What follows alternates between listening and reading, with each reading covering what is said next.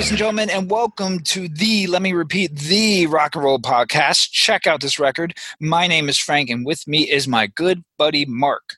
Hey, Frank, and hello, listeners.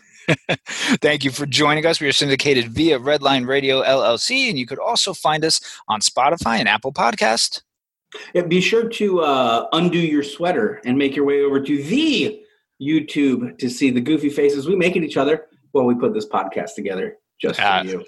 I love that. And for any new listeners out there, this is a podcast where Mark and I recommend albums to each other and we review them. We have a wide variety of musical discussions, like our Spotlight series, where we dig into a band's catalog and see what comes out on the other side. Yeah, and in our Verse series, we'll pit two bands against each other and duke it out for total stereo domination. That's right. And be sure to check us out on Instagram. And now our new Facebook group, we like to drop additional content there that will hopefully leave you wanting more of our musical goodness and, of course, Mark's random nonsense. Now, if you have a record you want us to check out, please just drop a comment wherever you find us. And while you're at it, subscribe, give us a like, a review, a rating. And now I'm at the point where I say this. Mark, how are you? Frank, I'm good, man. Another week in the old history books. It's Friday. If you're listening to this today, it comes out. We're going to talk about some records. We are. Now I'm super amped and super excited about this episode because we have an album versus album lineup for everyone.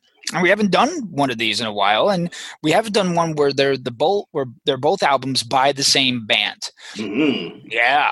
Now that band is Weezer, and we're pitting their self-titled debut, known as the Blue Album, against their second album, Pinkerton. Mark, how excited were you to be re-listening to these records again? The most excited, Frank. Weezer's always had the ability of taking our generation back right to the hallways of high school, which is something I normally try to avoid in my everyday life. But in this particular case, sonically, I was super stoked to get into it. And I just spit all over my screen because I've been drinking wine. Love it. Now, before, Mark, we get into this battle for Weezer album hierarchy, let's do a top 10. These albums were released in the 90s, and another awesome artist who begins with the letter W, I'm talking about Weird Al Yankovic, was poking fun at so many people in the 90s with his well-crafted parodies. He made some people agitated, but he made a lot of people laugh. So here it is. Let's do a top 10 Weird Al parodies of the 90s, and I'll start, Mark, if you're cool with that. Can I do the top 10 thing? Yes, absolutely. Top 10. Got it. Nailed it. Love it. It's way better than that little audio clip I always use. Oh, whatever. Come on, you do a great job. Oh, thank you, sir. Thank you. All right, number 10. Here we go. Living in the Fridge. That's from Alapalooza. The Fridge. Oh, so great. It's so great. As I mentioned in our last episode, there was a parody they did of Living on the Edge by Aerosmith. Weird Al does such an amazing job when it comes to food songs, and this is a prime example. Living in the Fridge. Mark. Yeah, so number 9 is, you guys saw this coming. Pretty Fly for a Rabbi, off Running with Scissors. Come on, you know how much Frank and I love old school Offspring. So naturally, when the weirdest Weird Al Alberto takes the piss out of new school Offspring, we're more than happy to sing along. Oh man, that song is so much fun. Love that song. Coming in at number 8, we have the Alternative Polka. This is from the album Bad Hair Day. His polka medleys, standalone polka songs are just great. My daughters love them, and personally, I think his Hamilton polka is better than the original stuff. If people can fight me on that, I don't care. This touches on all the tunes at the time, such as Beck's Loser, Stone Temple Pilots' Sex Type Thing, Nine Inch Nails' Closer, Sheryl Crow's All I Want to Do, Soundgarden Black Hole Sun, Basket Case from Green Day, and more. It's just a really good medley, and it's a good time. Yeah, so in the 90s, nothing was sexier or funnier than Rico Suave. Frank's looking at the script right now and seeing how poorly I spelled Suave. I just guessed at it and spelled it as phonetically as possible. Beautiful. Listen, the only thing funnier and sexier than Rico Suave is Weird Al rapping about Mexican food to the rhythm of Rico Suave. It's brilliant. Yeah. The fact that he put those two together, I mean, come on. Yeah. Number 6, another one my oldest daughter likes, Grapefruit Diet from Running with Scissors. This is his take on the Cherry Poppin' Daddy Zoot Suit Riot. As he did in this song Fat, he's making fun of overweight people, and there'd probably be an outrage today. But he delivers it all here, and it's hilarious, again, as his food tunes are. Mark. Yeah, at number 5, we have Gump off of Bad Hair Day. Oh, man, come on. The Presidents of the United States of America. I know, right? The coolest band when you were in the 8th grade. Al just does a killer job of grabbing the spirit and fun of that original song and tying it into and mocking one of Tom Hanks's best performances. It's yeah. Again, it's taking those two things and just meshing them together. Yeah. Awesome. Number 4 is Achy Breaky Song from Alapalooza. Weird Al, again, can take an absolutely horrible song like Billy Ray Cyrus's Achy Breaky song, Heart, and turn it into a good tune. He rips everyone from Donnie Marie, New Kids on the Block, Vanilla Ice, ABBA, and even Yoko. Al just knows when songs are stupid, and he lets you know about it. So Achy Breaky Song coming in at number 4. Yeah. I'm really surprised Frank let me have this one and not take it himself. Smells Like Nirvana off the Deep. This is it, man. The song that killed hair metal, right? It's Weird Al's opus, Smells Like Nirvana. Without the genius of Weird Al, we'd still be listening to fucking Great White and Cinderella. The song is perfect. And I gave Mark that because I knew he would do a better job at describing that than I would. Number 2, Amish Paradise, Bad Hair Day again. He made Coolio upset with this, and that's probably because he knew it was a better song than his crap song. I mean, if Kurt Cobain was cool with Smells Like Nirvana and he felt like he actually made it when his song was parodied, Coolio getting upset to me is just mind-blowing. Anyway, listen, the song is amazing. It's hilarious. It uses everything imaginable with reference to the Amish culture. The video is classic, has Mrs. Brady, Florence Henderson, which even makes it more amusing, and the churning lots of butter part, it always gives me a chuckle, my friend. Now, a lot of people are going to be surprised that that's not number 1. Right. Or even Smells Like Nirvana, maybe, Right. Those were big hits. Arguably, Amish Paradise was his biggest hit. I don't think anybody would be willing to argue that. I actually didn't know that Coolio wasn't cool with that. I mean, cool is in his name. His name's Coolio. You would think that he'd be totally fine with it. Yep. You know what? Hey, some people consider their music an art form, and whether we agree with them or not, I guess that's their prerogative. And hey, look, I guess Weird Al paid for it, so yeah.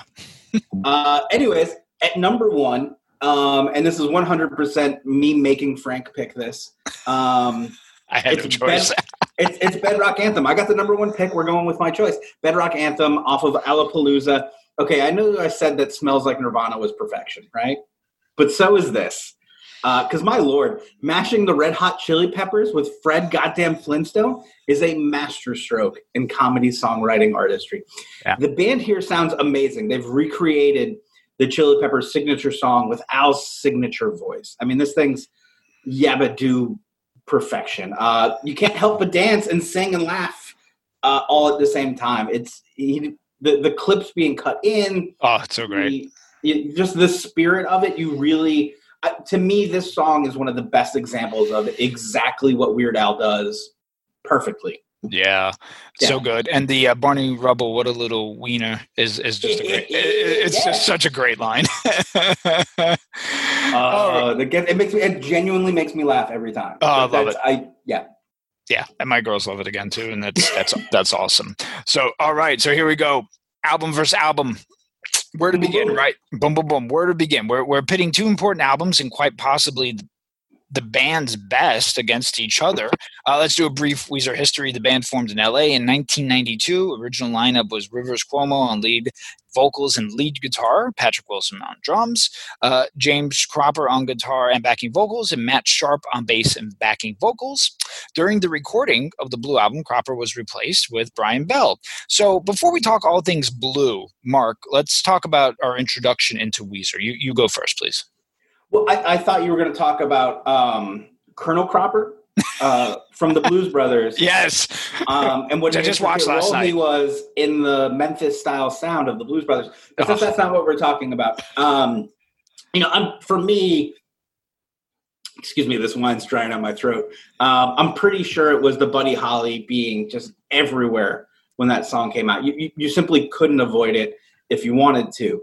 And this dude, Robbie, I was in a band with. I don't know why I asked that like a question. This dude, Robbie, I was in a band with, absolutely was in love with this record. So we listened to that first album a bunch with my drum set pinned against the corner of my bed as we got ready for band. I think he wanted to cover Surf Wax America, but in my extraordinary drumming abilities, I couldn't possibly learn Pennywise's Broham and Surf Wax America at the same time. So we went with Broham. How about you? For me, it was the first time I saw the weird video for Undone, the sweater song. It came on, and I was like, "What on earth?" I was like, "A song about a sweater?" Yeah, I really thought the song was about a sweater. I'm like, "Who's the singer with the bowl cut?" These guys are nerds, which is funny because the nerd calling someone else a nerd. Then I saw the album cover, and I was like, "Okay, they look like regular dudes, just standing there in this simple blue background." And a friend of mine from school was like, "Oh yeah, you got to get this album. It really kicks ass." And then the video for Buddy Holly came on, and I was hooked, man. Yeah, there's definitely a band. Excuse me, wine with amazing replay rate for me. Totally. There was some gaps personally where I just kind of checked out of Weezer, where I was just kind of like, oh, I got all this other stuff going on. But once you take a little taste, you can't help but dive all the way in. And he's not just talking about the wine, folks. No, I'm not. Well, we'll see if you can do it, but yeah, there you go. So let's talk facts, Mark. I'll do the blue facts. You do the Pinkerton facts. So here we are. Weezer Blue Album, or self-titled, released May 10th, 1994 on DGC Records and produced by the Cars Rick Ocasek, which is important to note here with regards to the overall sound. We got 10 tracks of 41 minutes and spawned 3 singles: Undone, the Sweater Song, Buddy Holly, and Say It Ain't So. Certified triple platinum in 1995, and obviously brought the band into mainstream contention. And it's their best-selling album. So, Mark, what a debut album to have, right? Yeah, absolutely. We'll get into it in a minute, but as far as like its ranking amongst other bands' first records, this is a hard debut album to beat. Certainly within their, the time frame of when this came out, really probably all of the 90s, it's going to be hard to find better debut albums. And, as far as that's concerned, you look at musical history, 3 big smash hits. The album sold amazingly overall. And it's one of this is, I think what we really get into is that like the cult of Weezer. I feel like there's people are in love with Weezer. It's not all over the place. It's not tattooed all over their arms and their bodies, but there's a deep love for Weezer, and I think it starts with this record. Yeah, absolutely. And let's talk about the overall sound, too. Since we're comparing albums by the same band, and me and you love that old genre game, as mentioned, Rick Ocasek from the Cars produced the album, and he persuaded the band to change the pickups on the guitar from the neck to the bridge position. This is important because this resulted in a brighter sound. They didn't use reverb, and they used all downstrokes for guitar playing. To me, the bright guitars and the downstrokes give it that new wave, even punky guitar sound. They worked hard really on the harmonies, almost in a barbershop quartet style, and we almost get this amped up version of the Beach Boys. So add in some kicking guitar solos to channel Rivers' Guitar Heroes, and you have almost a really interesting take on what was going on in '94. Mark, what would you say on the overall sound of the Blue Album here? I think you summarized it very well. The album captures beautifully the loss of innocence almost that comes with maturing. For its bright guitars and tones, it has a complex and intimate kind of melancholy that captures the feeling of what many of us of coming of age with this record were feeling. And we're playing a little game tonight. The game is called Weezer Wine Pairing. So I reached out to my good buddy Nathan for recommendations based on these albums we're listening to tonight. Now, Nathan is a professional wine snob, a.k.a. a sommelier, and has a totally badass record collection, which I will personally vouch for. We came up with this kind of last minute. So Nathan made suggestions. I got the exact thing he recommended. And Frank, tell the listeners what you did. Well, yeah, I got the equivalents of both, but I'm also, as everyone can tell, watching my figure in calories. So I'm going to take the littlest sip of the one recommended for Pinkerton when we get there. Plus, my wife didn't want me opening both bottles at one time.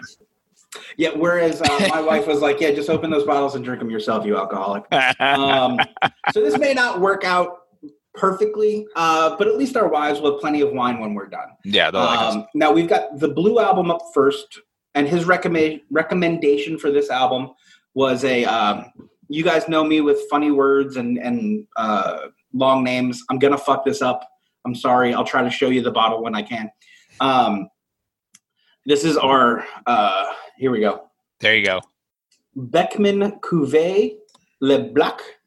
Nathan chose this one for being a bit grittier, saying it mirrors the guitar tones, deep, richer, slightly rougher around the edges. So drink along as we talk about the record, and we'll see how old Frankie Boy and I think Nathan did with pairing the wine to these records. Now, this is the one, like I said, because we're starting with the blue record, Frank won't be drinking. But, yes. So Mark will give us his opinion on it. Yeah, it's got a nice nose to it. It's wet. I'm not a wine drinker. I think people should know that. Like, I only have one wine glass. So this is an aperitif glass. It's a nice glass. Something I sell in my own time, and this is the only wine glass in my house. Oh, that's a nice glass too. But I know from drinking with Nathan that if I hold the glass while I'm drinking, he'll stab me in the throat. You got to hold the stem. So that's why I picked a glass with a stem. Here we go, track by track. The Blue Album. Let's do it. I'm going first, right? So yes, sir. My Name is Jonas. Yes, Track sir. 1, side 1. So excited to be getting this started. It's an amazing song. Really sets up the band's signature sound that we all know and love. The lyrics are smart and catchy as fuck, and it rocks. River, I'm on a first-name basis with him, really sets up the whole world within the song and sells each concept wonderfully by not spending too much time on what any of it means. What train? Who the fuck is Jonas? The foreman hurt his hand. Why are the workers going home? It doesn't matter. Great song. It's a great introduction to the band, illustrating this style with the shiny guitars, great vocal performance, and a cool guitar solo. I like how the song picked up in the middle and the repetition of the workers are going home. It just sounds going home. Sounds very pleasant to the ears. I like the overall loudness and how it slightly even drowns out the vocals. So I think it works really, really well. Track 2, No One Else. So another loud guitar where we almost get the drowning out of the vocals. It seems intentional, but it works. It's a lighthearted song, and to me, this is where that Beach Boys meets 90s rock comes into play. If you were to have the deluxe edition, which I am showing those watching on YouTube, right here, on the second disc, there's an acoustic version, and it's beautiful of No One Else. The harmonies are just beautiful, again, beautiful and precise. The line is, I want a girl who will laugh for no one else. It's potent. It means something. If you really ponder about it, it's very simple and there's a little bit more to it. So I love the tune. What about you, Mark? This is a perfect kind of 90s melancholy that I mentioned earlier. The overtop kind of clinginess and devotion to women he describes as a monster yet to be subservient to him. The music is light and bouncy. It's just amazing. The ability to balance that darkness with the light, bright guitars. It's certainly something, Weezer fans are familiar with. It's just really well done. It's so good. So good. At track number 3, we've got The World Has Turned and Left Me Here. Mm-hmm. I feel like if the B-52s wrote this song, it would be called The World Has Turned and Left Me Here, Alone with the World. That doesn't mean anything. I just want to have fun. I like it. So much of this record and Weezer is about obsession and those conversations we wish we had, and the little we wish we had said. It's so simple and straightforward. The harmonies are perfect and give the band such a depth and range. While the album has an air of youth to it, you can tell Weezer has kind of like that old man soul to them.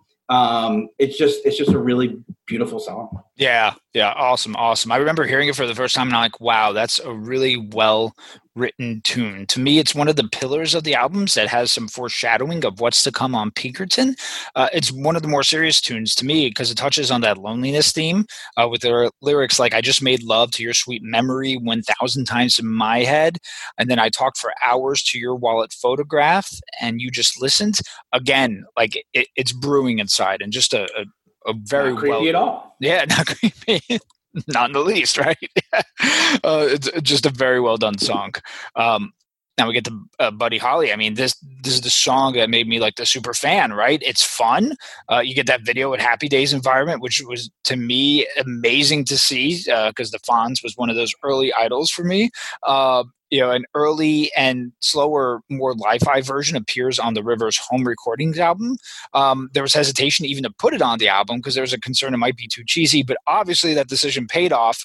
It still holds up to me. It's a power pop gen with all the fillings. Such a great tune.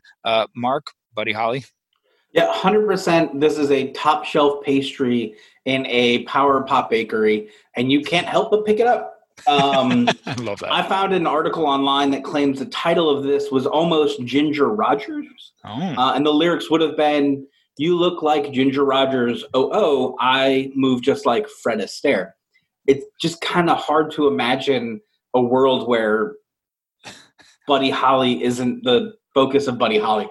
It's such a the song fits so well and just kind of did so much to define the band that I think they may have resented it a little bit, certainly with their popularity and their fame. But it's so classic. And I do want to say I was naive enough. I thought they were from Wisconsin because that's how they introduce them as Wisconsin's own and so whatever. But originally for the longest time, I thought they were from Wisconsin. That's awesome. Track 5. Yes. Undone, AKA the Sweater Song. This for me was when I knew Weezer had more going on than just the cheekiness of Buddy Holly. I love the stutter start drum fill intro and the slow verse. They managed to build a soundscape that pulls you into their world and feels like you're standing in the back of a show, overhearing people's conversations about wanting to go to a party that nobody actually wants to be at. Again, the agony of youth just captured beautifully in this song. Yeah. I mean, this is the debut single, and when I first saw the video, I didn't get it. I literally, again, as I said earlier, thought it was about actual sweaters. The video, again, had dogs running around. It was overly simple as far as the musical structure goes. And initially, I wasn't impressed, but it's compelling now how we could have all these different interpretations of song meanings. Years later, I, for some reason, assumed that it was the dialogue represented a party, and at the beginning, and then the sweater, represents an unwanted sexual encounter. But Rivers said here, and indeed, it's a sad song, but didn't state the specific content of it. And although I think it's the weaker of three singles, I've grown to appreciate it, especially the build-up and that overall simplicity. And fun fact, since we mentioned him earlier, on Weezer's cover of Africa, in the video, it's a parody of the video of the Sweater Song, and Weird Al is playing Rivers. So there you go, tying everything together. Next, we get Surf Wax America. I like this actually a little bit more when I was younger. I like the feedback on the guitars right before everything comes in and the distortion in the guitars. It's fun. It's lighthearted. I like the effort, again, to harmonize in the middle. Not my favorite on the album, but still a good time. What about you, Mark? To me, this is kind of their Ramones meets the Beach Boys track. It's got this great pace to it and like a lyrical defiance we haven't seen from them yet. And like you said, it's got a great melody. It's just an awesome song. And like I said, I tried to learn this years and years and years ago. I just couldn't fucking figure it out. These songs are deceptively simple and actually really, really complex. Which is so cool. At track number 7, Say It Ain't So. Just personal and haunting. It's a slower song, especially if you know the taste of music I have. This is probably one of the slower songs that I really get into, but it's so well done. I love that even when the song picks up speed, it's never faster than a steady rock. rocking motion, yet you can't help but move to the song the entire time. I love the kind of duet vocals. I don't even think duet vocals is the right word, because they're not dueling. They're just singing at the same time. And it creates this ominous tone. And the phrasing, it just gives me chills every word. It feels so familiar. Even if you've never wrestled with Jimmy, you don't understand, you do get to understand those emotions of what they're going through and what the story they're telling. It's just a captivating track with rich and beautiful sonic presence. Yeah, I mean, if Buddy Holly gained my attention to the fact that this band had potential, then Say It Ain't So solidified it and made them a serious band to me. It's another one of those pillars. Oh, Mark left and now he's back. It's another one of those pillars, as I mentioned some tracks ago, as far as the serious nature that we'll see on Pinkerton. It tackles Rivers' father and his alcohol problem that he felt led to his parents' divorce. Musically, we get upstrokes on the rhythm guitar in the background, and this to me is some of the best guitar work with appearances of feedback right before the chorus, which is great placement musically. Rivers delivers a great solo and a strong vocal performance. It's a really strong track, and to me it has aged very well. So Say It Ain't So is a great tune. In the Garage, this is where it gets a little silly for me. Again, listen, it's witty, it's cool. I'm cool with D&D and the whole universe. I don't think Rivers thought that this was some life-altering song, as the lyrics state specifically. He plays his stupid songs and he writes these stupid words, but he loves them. And he's having a good time on this song. What about you, Mark? Yeah, I agree with you, Frank. The Garage is his safe place. And while some of things in there are silly, it's safe. His Kiss poster, Kitty Pryde and Nightcrawler from X-Men, his silly songs. It just speaks to more of that need to cling to his youth while it's being torn away from him when, he's outside the garage. I think it's actually a really sweet number. I do. Track number 9. It's called Holiday.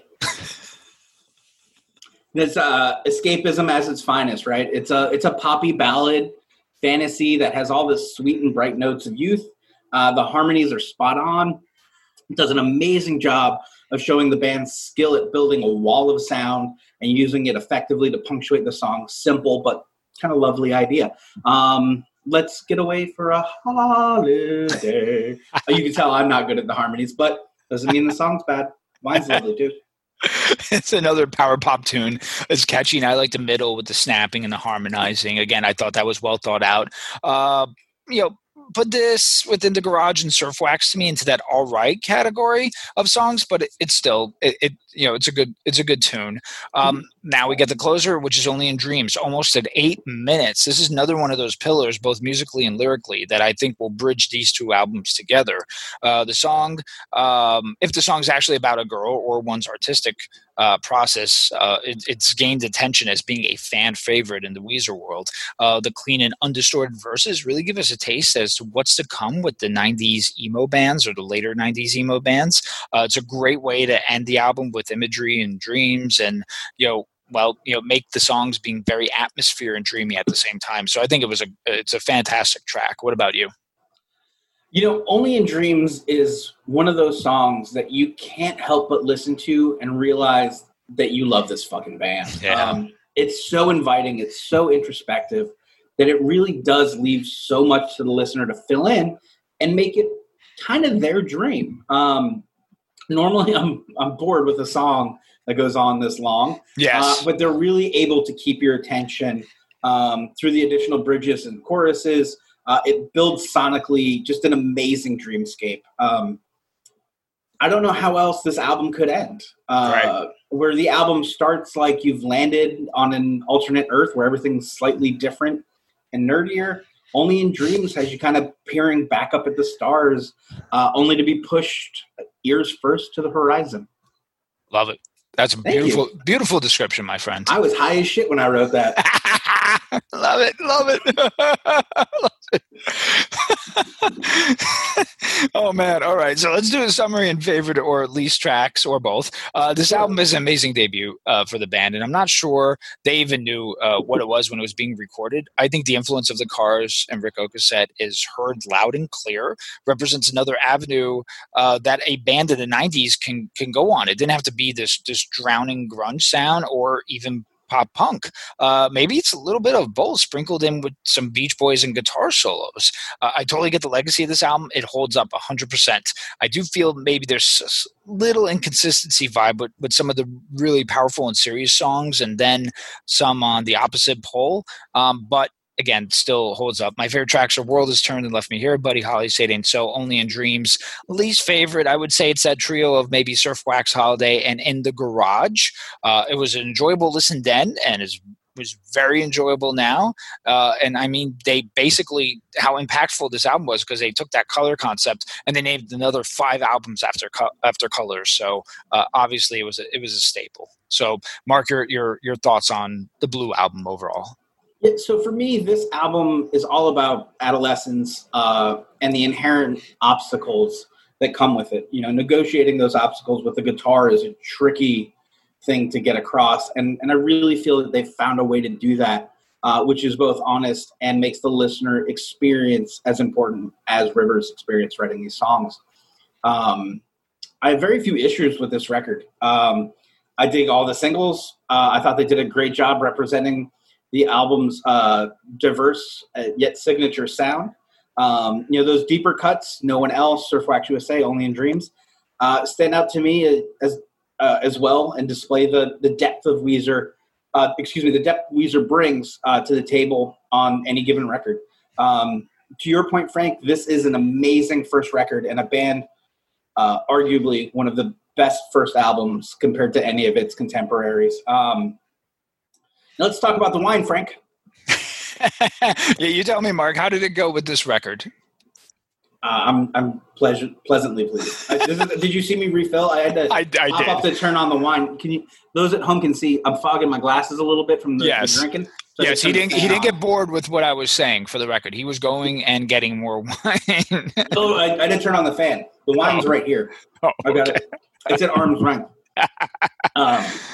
So do you think the wine matched up well with the overall vibe of the Blue record? I think it did. It's a little light, it's fruity, it's kind of fun, but at the same time, it's got a little bit of bitterness that, some underlying notes that really, really go well with it. I do have to say. Now, in fairness, Nate made these recommendations to me, and then the last thing he said was, drink the Pinkerton one first. Unfortunately, that's not the way the show goes.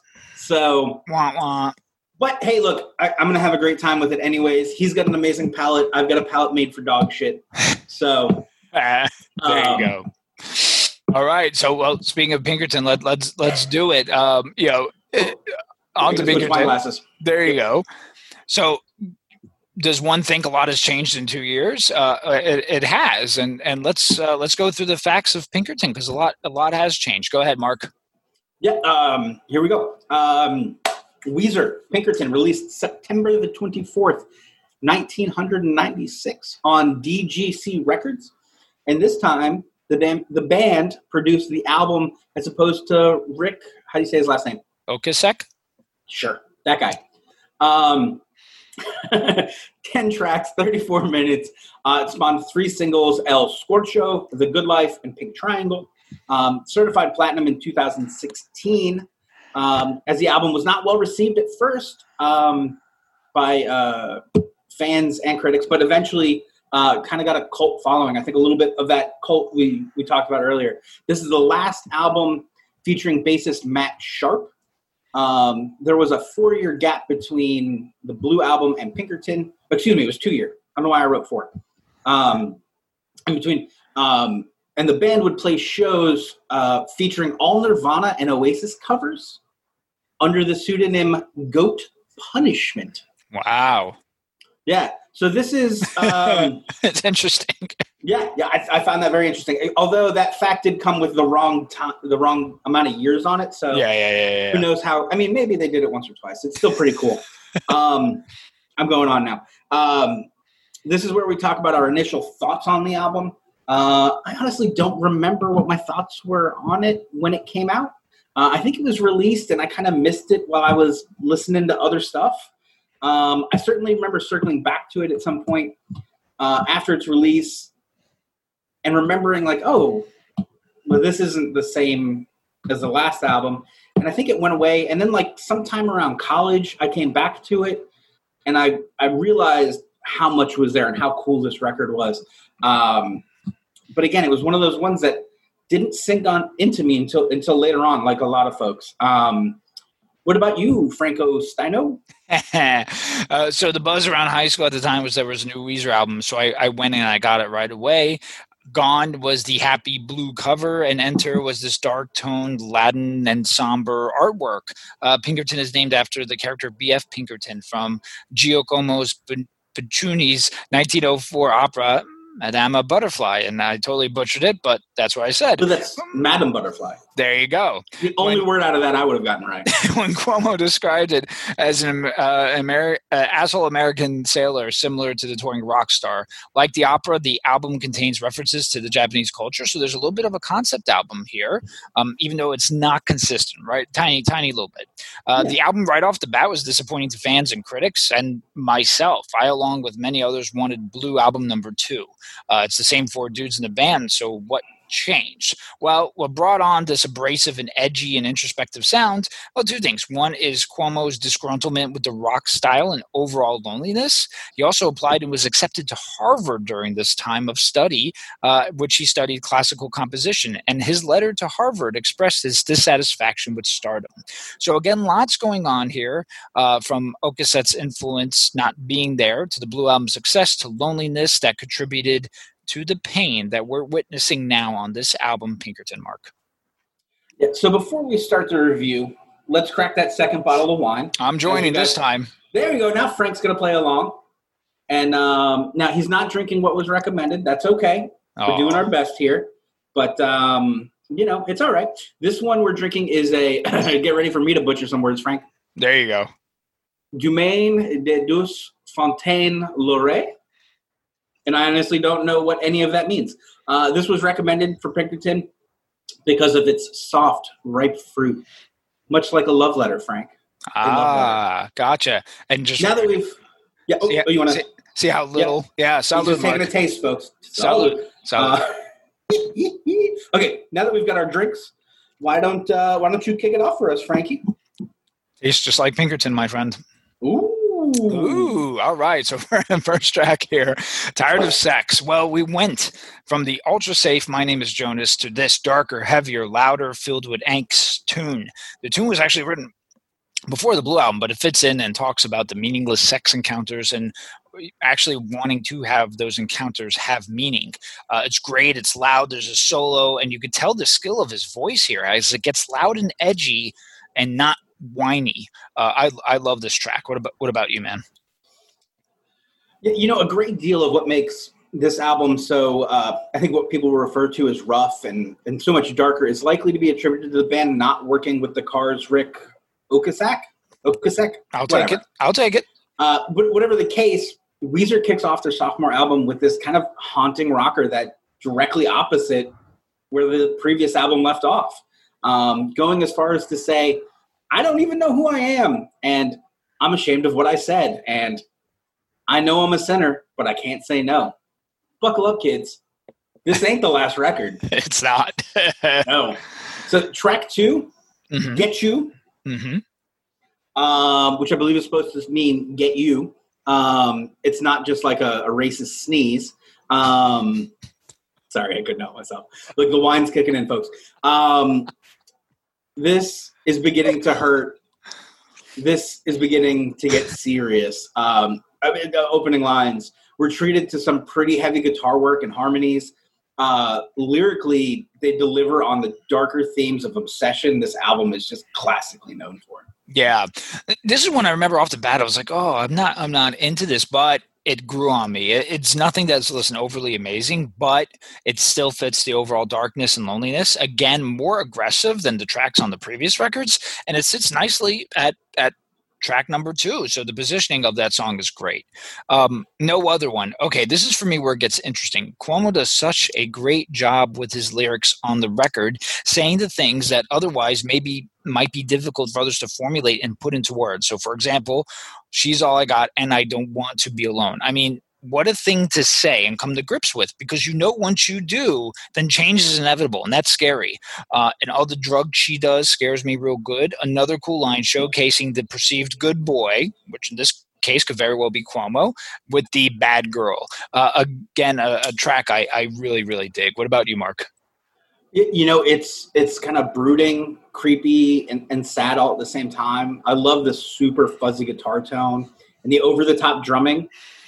For what could be confused with otherwise romantic sentiment, perfectly deflecting the idea that this relationship is anyway ideal. I love it. It's awesome. Yeah, good time. Track number 4 is Why Bother?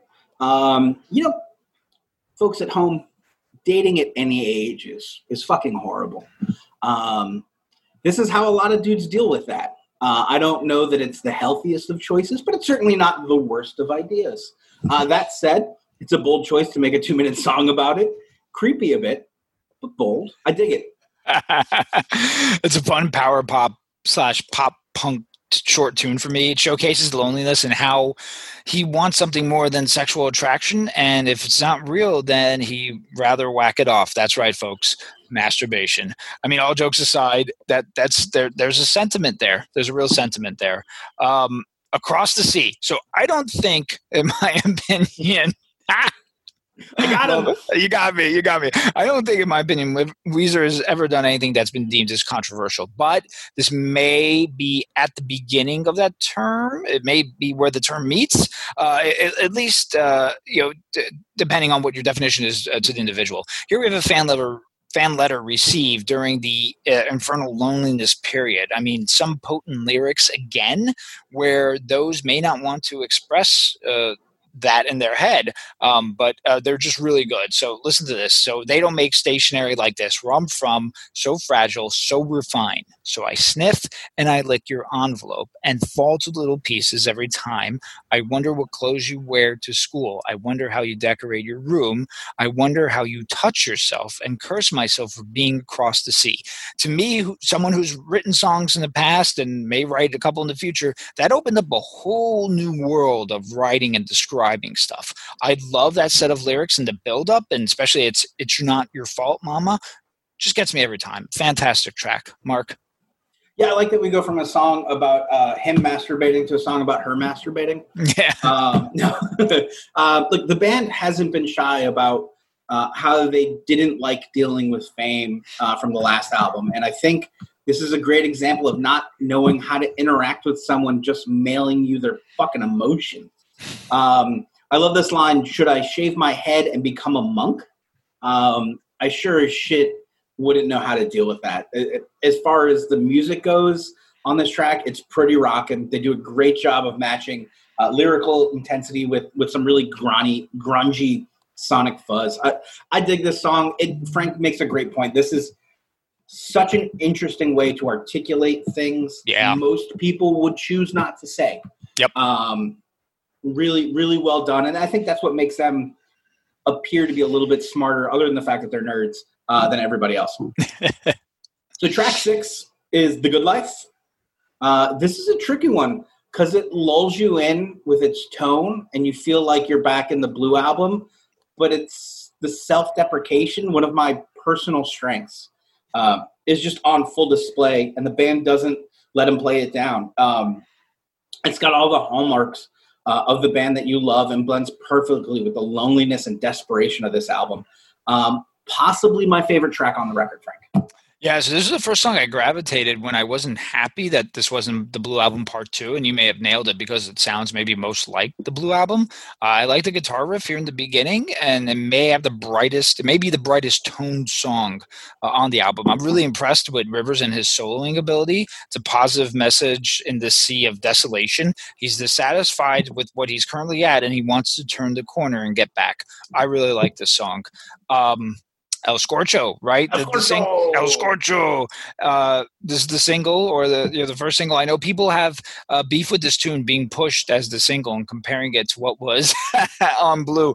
I personally like this song. I like the riff used during the verse, during the choruses, and that middle 8 section where we actually get some punk drumming. Lyrically, I love his use of goddamn. To me, this is way more impressive and stimulating than dropping F-bombs all the time. I mean, fudge, right? I really like that. You're talking about fudge? Absolutely. Why wouldn't I? Yeah. The Green Day reference is cool. And the watching grunge leg drop New Jack through a pressed table. It's cool. It was taken from an essay by a classmate of his at Harvard. And I love the ECW reference. And anyone who knows anything about wrestling, New Jack is nuts, by the way. So the song is catchy to me, and I think it holds up. So, Mark? Yeah, this is kind of a weird one for me. It's I like that it's fun, and you hear them back being playful with that rhythm in the opening. But the verse and the chorus get a little bit cringy for me with some kind of hardcore stalker vibes. I really dig the structure of the song, though. They make a real musical roller coaster out of it. There is some really cool stuff here lyrically. Like what a lot going on in one song, yeah. Yeah. There's just a lot of generic stuff that comes across perhaps too dark than perhaps the band intended, or maybe they didn't. I don't know. Maybe that's the way they wanted it to come out, and maybe the first album was too light, and this was their response to that. I think that's a possibility. It just doesn't jive quite as much with me. Anyways, Number 8, Pink Triangle, is another one problem for me. This song doesn't do much for me. It kind of makes me think a little less with every pass. I get that sexual identity is tricky and downright troublesome for some dudes and dudettes. It's a problem for everybody. It's just that line, everyone's a little queer. Oh, can't she be a little straight? There's so much on the album about finding real love and making love and not wanting something casual, but the possessive nature of that line entirely makes my skin crawl because it does essentially negate what a woman would want as opposed to would want consensually as opposed to on her own. So it's just me being a picky liberal. Otherwise, the song's fine. Now I'm going to be that. Yes, and he could own it. We talked about this earlier, and I'm going to be the polar opposite picky individualist, where I think it's just someone he happened to like and then finds out that in this sea of loneliness, he cannot obtain her. So it's that issue of not being able to obtain her. They did that song Suzanne off the Mallrats soundtrack. So that Kevin Smith connection for some reason made me think of Chasing Amy, hearing this years later. I think we've maybe all been there at some points. I know I have in my teen years where maybe you like a girl, and again, they're obtainable. Why are they obtainable? It's not something that necessarily means it's bad. It just means you can't get to them. The whole when I'm stable long enough, this is where I like it though, where I'm stable long enough, I start to look around for love. And then we were good as married in my mind, but married in my mind is no good. Again, bringing it home with people's tendencies that I found to be relatable outside of the whole Pink Triangle bit. Someone gives you attention and bam, in your head you're married. So I don't know. I happen to like that tune. But I do like the next tune better, and I think Mark does also, which is Falling for You. That's another tune that I find some solace with during relationships, especially in the beginning. There's a number of irrational fears, he says, that I like to share with you.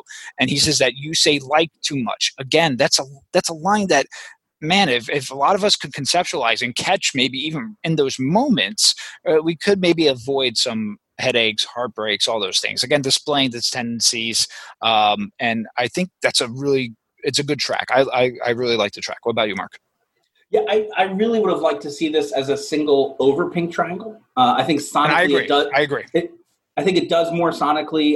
Lyrically, he does an amazing job of describing how emotionally unavailable he really is without blaming the girl for her sexuality, rather than rejecting him because he's kind of a creep and wanting to get fucking married right out of the gate.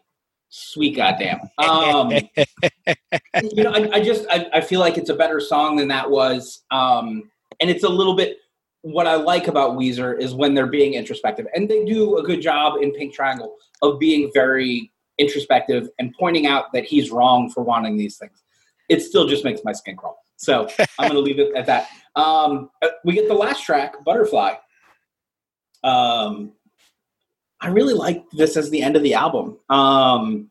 We spent so much time navigating what's in Rivers' bed in a relationship. It's fitting he would use this metaphor to kind of wrap it all up. Yep. I love the phrasing he uses in delivery. Frank has already selected some lyrics. I attached the second half of that last stanza for you because I really think it's important. Yes. And we can talk about it after you do it if you want, or I can just explain it now. But I think Frank's going to do a beautiful job of pointing out why this song is so gorgeous. He does a great job of formulating these lyrics, and it works so beautifully with just that acoustic guitar and a little bit of drum. Yeah, absolutely. And it's, like you said, it's a great way to end a really emotional album. And think about it's the lone acoustic song finishing this really, really gut-wrenching album. So here are the lyrics. I'm sorry for what I did. I did what my body told me. I didn't mean to do you harm. Every time I pin down what I want, it slips away. The ghost, it slips away. Smell you on my hands for days. I can't wash away your scent. If I'm a dog, then you're a bitch. And then, Mark, is this what you wanted to add in here? Yeah, this is the second half of that stanza. It starts with the smell you on my hands for days. And then the last line of that half of the stanza is then you're a bitch. But I feel like, and I mean, I'll just go ahead and do it. Yeah. Smell you on my hand for days. I can't wash away your scent. If I'm a dog, then you're a bitch. I guess you're as real as me. Maybe I can live with that. Maybe I need fantasy. Yeah. So the reason I didn't want to end on then you're a bitch, because this really isn't about calling her a name or relating to the two of them to just animals. It's really about his fantasy and how much of this album is about what's going on in his head and the fantasies that are going. I really thought that was just kind of an important part to add because it speaks to the whole thing in a very honest kind of way. Although that last line, if I'm a dog, then you're a bitch, is fantastic. Yeah, I mean, I didn't get it at 16, but I eventually did. And again, I think it sums up the whole loneliness and the reason why you nailed it. It's in his head. It's in his head because of all that alone time and everything he had going on. And great imagery, great sadness. Perfect ending to an album. Another really good album, Mark. If you want to do a little summary and then your favorite and least favorite tracks from it.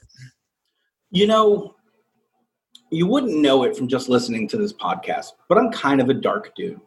When it comes to how I see the world and my troubles with every relationship I've ever had, not just women, but everyone, parents, friends, strangers, all of them.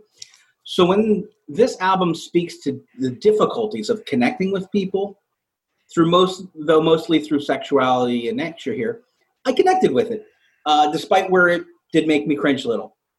I see a lot of my personal darkness in it. It's darkness. So I like that. Now that I've talked about myself, I think once you get past this being the follow-up to the Blue album and look at it for what it is, this record is beautiful, is as beautiful as it is morose. It feels very much like a coming-of-age tale that happens to feel real because many of us can relate to the discomfort they're able to express in coming to age. I really dig it. My favorites are Get You, The Good Life, and believe it or not, Butterfly. I really just enjoy the way they do that track. Now, before you wrap this up, first old Frankie-san, what did you think of our second wine?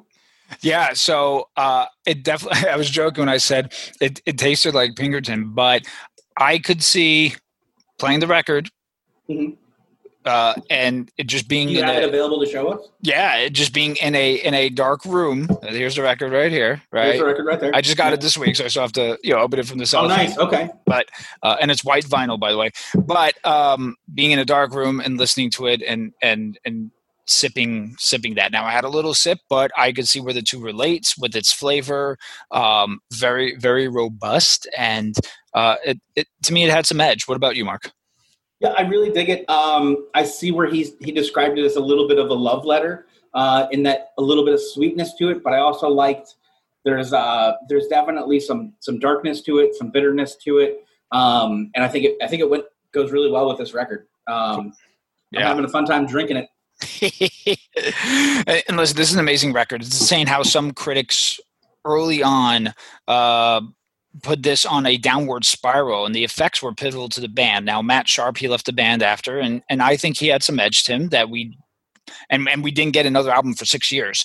Embarrassed by the reviews, Rivers changed his whole writing style and approach. And that's why really today we have light and poppy Weezer, especially in the Green Album, and everything changed after that. So imagine if the initial reviews were positive, then the band's course, they could have been different. I'm not saying they wouldn't have made some of the songs that we're hearing today. However, things could have been different. Now, Rivers in 2001 stated that Pinkerton is a hideous record. It is such a hugely painful mistake that happened in front of hundreds of thousands of people and continues to happen on a grander and grander scale and just won't go away. It's like getting really drunk at a party and spilling your guts in front of everyone and feeling incredibly great and cathartic about it, and then waking up the next morning realizing what a complete fool you made of yourself. Now, What are you trying to say, Frank? I'm not trying. This is about Rivers. I'm saying this about Rivers. Right. Rivers Cuomo of the band Weezer. Yes. Now, during the band's time off, this album amassed a huge cult following and became a staple for emo bands such as Jimmy Eat World, Dashboard Confessional, Saves the Day, and Motion City soundtrack. Now, although an emotional record, I typically don't think it's classic emo. I think there's traditional rock structures and solos, and Rivers' voice gets loud but is controlled, and it's not whiny or juvenile like I stated before. Now, in 2008, he changed his tune and was more thankful for the cult following it has. He said, "I love it. I think it's fantastic." I'm saying this. I love it, and I think it's fantastic. It's the ultimate mood rock record, and I find it funny that the same people who are harsh and critical about it then praised it years later and had no remorse for the effects that it had on the band. Again, this is the band's future path was dictated by this record. So talk about an impact. Favorite tracks, No Other Ones, Across the Sea, El Scorcho, I'm taking the individualist stance, Pink Triangle, I was supposed Marks, all of them. Least favorite, if I had to pick one that was least favorite, I would say it's Get You, but again, that's a hard one. So now, Mark, this is the tough time, as always, right? The decision. Yeah. So I think there are some really interesting things you brought up just now in regards to Pinkerton. If this record hadn't happened, I wouldn't have had to listen to all that emo. So there's that. But I think more importantly, right, we're talking about September of '94 this record came out. Can you think of any other really big records that came out that year? Now, we're talking about Pinkerton or Blue now, you mean? Pinkerton. So Pinkerton was 96, right? 96. God. Yeah. No. It's okay. I can't off the top of my head. It's still a massive year, right? We're mid-90s, huge things going on. I'm sure massive records came out, but I just can't think of any right now off the top of my head. My brain was telling me it was the same year. I was thinking 94. I was thinking it was the same year Nevermind came out. Anyways, okay. Yeah. Look, I'm just bullshitting on the spot here, folks, okay? Love it. Yeah, the truth is, I'm a Blue guy all the way. I absolutely adore how dark and almost tragic Pinkerton is. But the Blue record's fucking near perfection.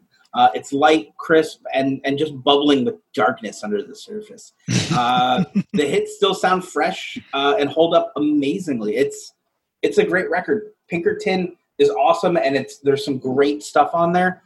It's just not the Blue record for me. What about you, Frank? So I love the Blue record, but I'm going with Pinkerton. Oh, he's going up the record for those who can't see it over their earbuds or however you're listening. The facts are that the Blue album is their best-selling album and most popular, and on some lists it's number one, and I'm totally cool with that. And if it's based on facts, then and facts don't care about feelings, right? In my opinion, but this is subjective, right? So this is based on feelings. So my number one's Pinkerton. The emotion, the edge, the darkness, the isolation, the quality lyrics, imagery, solos, vocals. It does it for me personally. There's not a bad track on here, and just as it becomes it just became super popular after its release, the same thing happened in my world. It became popular to me. It taught me a lot about songwriting and how to describe what could be challenging for most. Rivers is my kind of rock star. He's quiet, he's awkward, he's authentic, he's not into himself like these other jerks are. He's a likable character, and expressing his heart on an album is where you relate and where you root for him. So that's where I find myself with those feelings.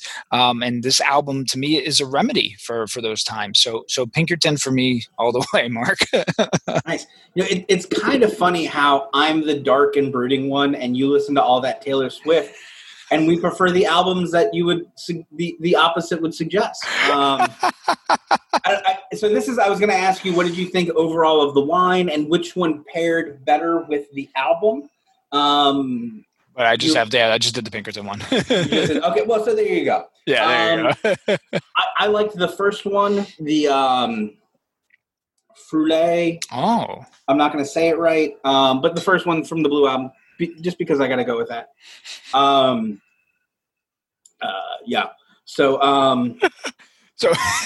to answer your question, okay. First of all, you mentioned Taylor Swift. So I live in a house full of women, and they like most of those women are preteens and younger. Yes. I guess they're all preteens. Whatever. Yeah. I mean, my wife's 3 years older than me, but anyway. Well, but the other two are okay. Yes. Which women are you referring to? Yes, are very young. They like old school Swiftie, but my wife says, listen, the new album's actually good. I'm not doubting that. I just doubt her authenticity as a person. But in all seriousness, listen, my darkness is contained when I listen to these records like this, and I get relief and through writing and other things. So even though on surface I appear maybe more lighthearted, a lot of it is maybe from listening to albums such as Pinkerton. And of course, this album's taught me a lot about writing. So just great overall, but the Blue Album's great overall. I have both of them here and been listening to them for the past week, and they're both equally fantastic. It's been fun listening to them all week, hasn't it? Yeah, it's great. Just be like, oh, what are you doing? Hold on, I got to put on Weezer. Oh, it feels so good. Yeah, it feels so good. I went back and did kind of the top songs, from all the other albums and all that stuff. It's just fun. Yeah, yes, there is a lot of dark stuff there. There is a lot of inner turmoil. There is all that stuff. But really, there is so much fun just to be had. So Weezer. Good, and we got the sprinkling Weird Al stuff. So there you go. Yeah. You guys knew it was bound to happen. Yes. So next episode, Mark, do you want to talk about it? Oh shit! Yeah, sorry. It's my pick. Yes, sir. My pick. We're going to go with a band that I recently uncovered while trolling the internet for all the wild new shit you can't find in record stores yet.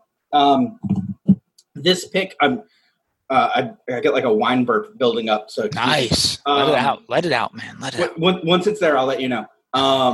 It's the Frights and their 2016 album, You Are Going to Hate This. Frankie, are you at all familiar with the band The Frights or their album, You Are Going to Hate This? Yeah, Mark, I am not familiar with them at all, and that's really cool. Like you, I love checking out new bands and new music, and I take your suggestions as gold, so I'm excited to check them out, my man. Ooh, no pressure. They're cool. Not at all. I love when we go into bands almost entirely blind, so I'm just going to tease you by saying this. You ready, Frank? Yes. Misfits Fuzzy meets Modern Angst with Harmony. Let's see if I live up to any of that. I'm going to hold you to that. You know that now. Fudge a bucket. Fudge the bucket. That's right. I think this is glass. Oh, the lid's on it. Yeah, you might want to take the lid off there, Bal. Yeah, there we go. At least the good news is I was on tight enough that I didn't spill everywhere. Yes. So glass number 5. Although on YouTube that would have been hilarious. Well, for me and everyone else, but not you. Yeah, for you guys. Yeah. Cool. I'm excited to check out the Frights. Thank you for listening, everyone. I really hope you enjoyed this episode. We enjoyed talking about it and, of course, coming up with everything. Be sure to check us on our Facebook group. Hit the like and subscribe button on YouTube. And, of course, check out our Instagram page because we're gonna have some cool stuff coming up. So thank you, everyone, and be well. Hey, guys, I just want to say from the bottom of my heart, listen to Weezer and bye-bye.